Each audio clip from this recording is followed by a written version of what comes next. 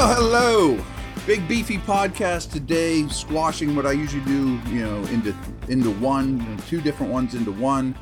We're going to talk about all kinds of these stats that I've pulled up for when the Steelers have the ball and when the Jets have the ball. Real quick first, though, I just wanted to say thank you. My weekly War Room article every week. I read every comment, try to comment back with you guys, and just wanted to say kind of blown away with how positive the responses have been from many of you. So thank you very much. Just want to let you know that it doesn't go unnoticed. Steelers, when they have the ball, they're throwing the ball right now 62% of the time. That's like league average and much different than what we've seen in the past. I mean, in the past 2 years, only the Bucs threw the ball more than the Steelers. I'm much more comfortable with 62%. I like their run-pass ratio right now. One thing about Deontay Johnson that isn't his fault at all, but he is last in generating after the catch yardage. I think some of that's just circumstance, small sample size. Maybe some of the passes haven't been, in stride to hit him the way he's been used. But he has received double-digit targets in all 3 games this year. He's the only receiver in the league to have at least a 30% target share in each one of the games this year. That's a big deal. I am a big believer in yards per route run. How many yards do you create every time you run a route, whether you're thrown to or not? Deontay's at 1.72. It's a pretty good number, a big number. Claypool is at 0.73, and Pickens is at 0.64. Pat Freiermuth at 1.7, which is a very, very good number for a tight end. 86% of Claypool's snaps have come out of the slot. He has also been targeted 6 times exactly in each game this year. The Jets are allowing 9.7 yards per target to opposing wide receiver.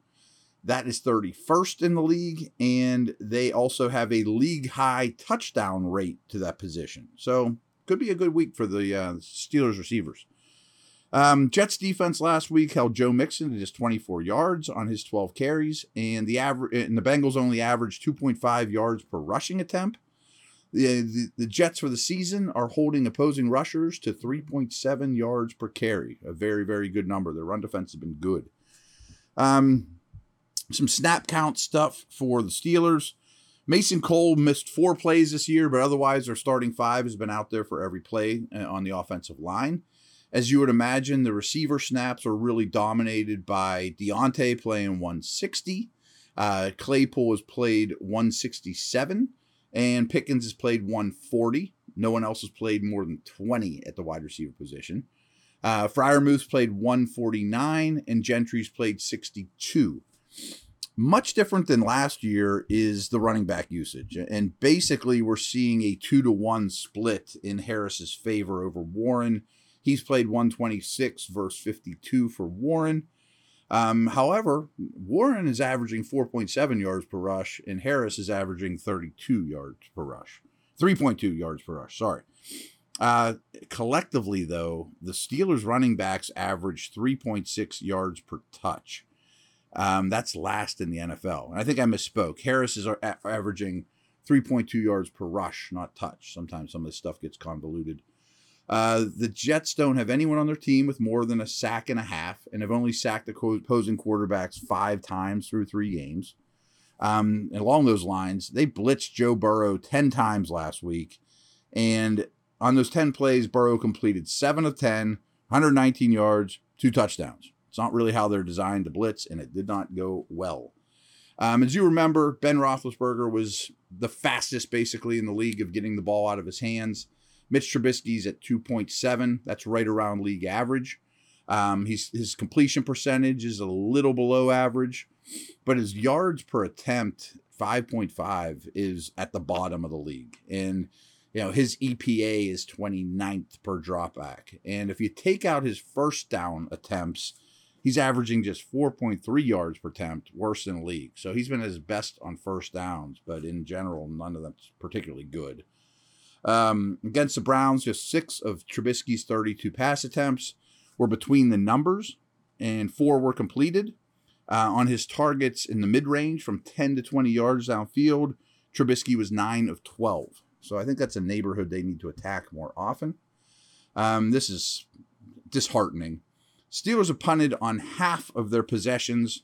That's the highest percentage in the league, 50%.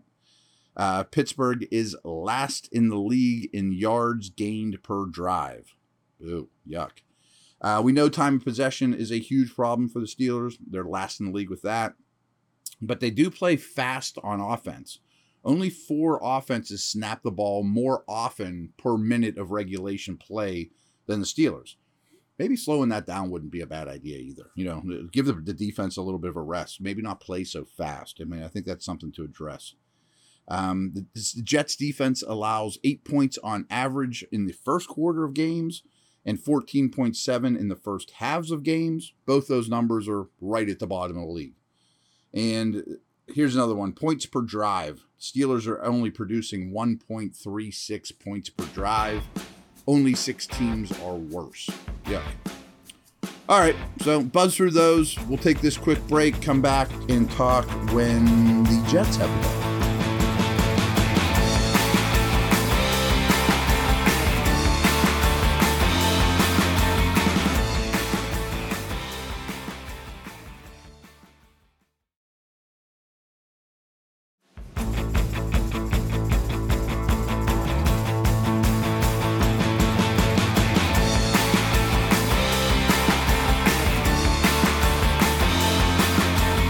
All right, I mentioned time possession before. I've been harping on it all week.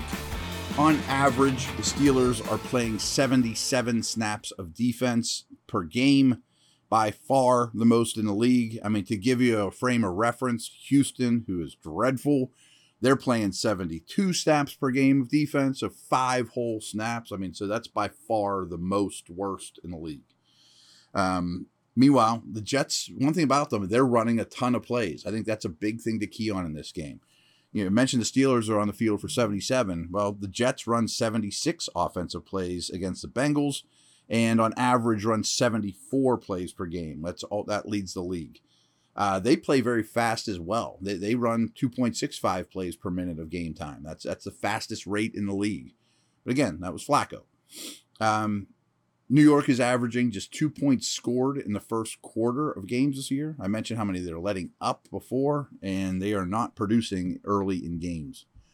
Flacco threw 54 passes against the Bengals.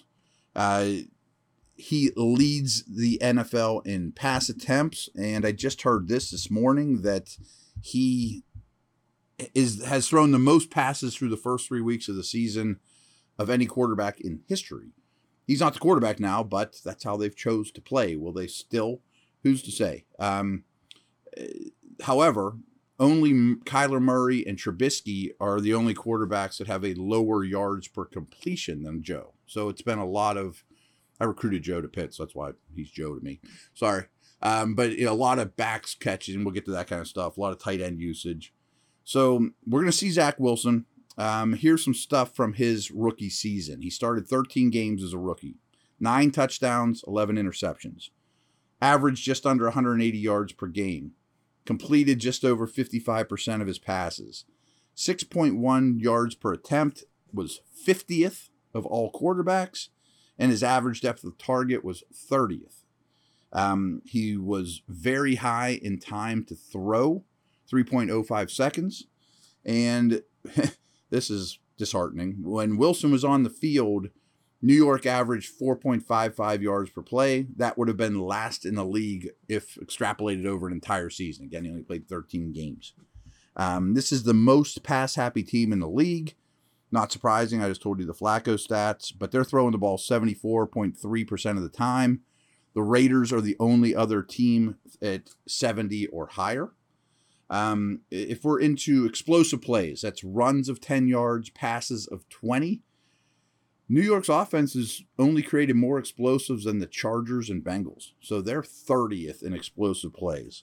As you probably know, Alex Highsmith leads the NFL in sacks right now with 4.5. Only 7 teams have more sacks than the Steelers right now. And obviously that's without Watt for a big stretch.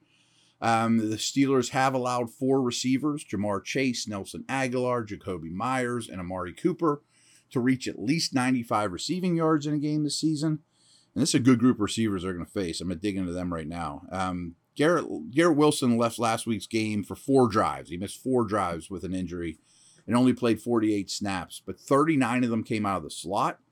Elijah Moore played 76 snaps, and Corey Davis played 70. I mentioned yards per route run earlier in the podcast. Wilson's at 1.98, which is noticeably even higher than Deontay. That's one of the highest in the league. I think he's going to be a star, folks. Davis is at 1.47, but he also had like an 80-yard, kind of fluky play. And Moore is at 0.91. I think Moore is also a star in the making. Tyler Conklin, their tight end, caught 8 for 84 last week, but he was on the field for 67 of a possible 78 snaps. And he's been on the field for 209 snaps so far in 2020. I mean, he's run 80% of their passes he's run a route on. That's a very high number for a tight end because you could either be off the field or blocking. He's been targeted at least 7 times in every game this year. Only 2 tight ends have more targets. And, but his yards per route run is low. It's 1.05. We kind of mentioned that with Flacco too. In terms of catches, Conklin and Wilson are tied, leading the team with 18. Moore has a dozen, 10, or Davis has 10. Wilson is the most targeted, 32. Conklin with 24 targets. Moore and Davis has 22 and 19. Davis does average 18.7 yards per catch, which is by far their highest, but that's skewed because of the long one he caught. And Moore is ran a route on 91% of their pass plays. That's their highest. The running back situation's interesting, and I think it's slowly changing. Michael Carter's been on the field for 131 plays against 97 for Breece Hall. Hall played 42 snaps last week. Carter saw 36 plays. But Hall was on the field for all but 2 of their third downs. I think he's going to get more than the 8 carries he got against the Bengals going forward, that's for sure. And he averaged 4.9 yards per carry last week compared to 3.5 for Carter. And here's the thing about Hall is he broke off a run of 10 or more yards on 19% of his carries, which is nearly the double of NFL average. Most backs, about 10% of your carries go for 10 yards or more. He's doubling that already as a rookie. So I think he's a breakout guy. If you're a fantasy player, I would grab Breece Hall very quickly. Where was I at there? Okay. The Steelers defense is allowing 4.2 yards per carry. That's not too bad. The Flacco is targeting running backs at a ridiculous rate this year, though. Over a quarter of his targets have gone to running backs. Who's to say if that changes or not with Wilson, but crazy. Another snap count note here for the defense.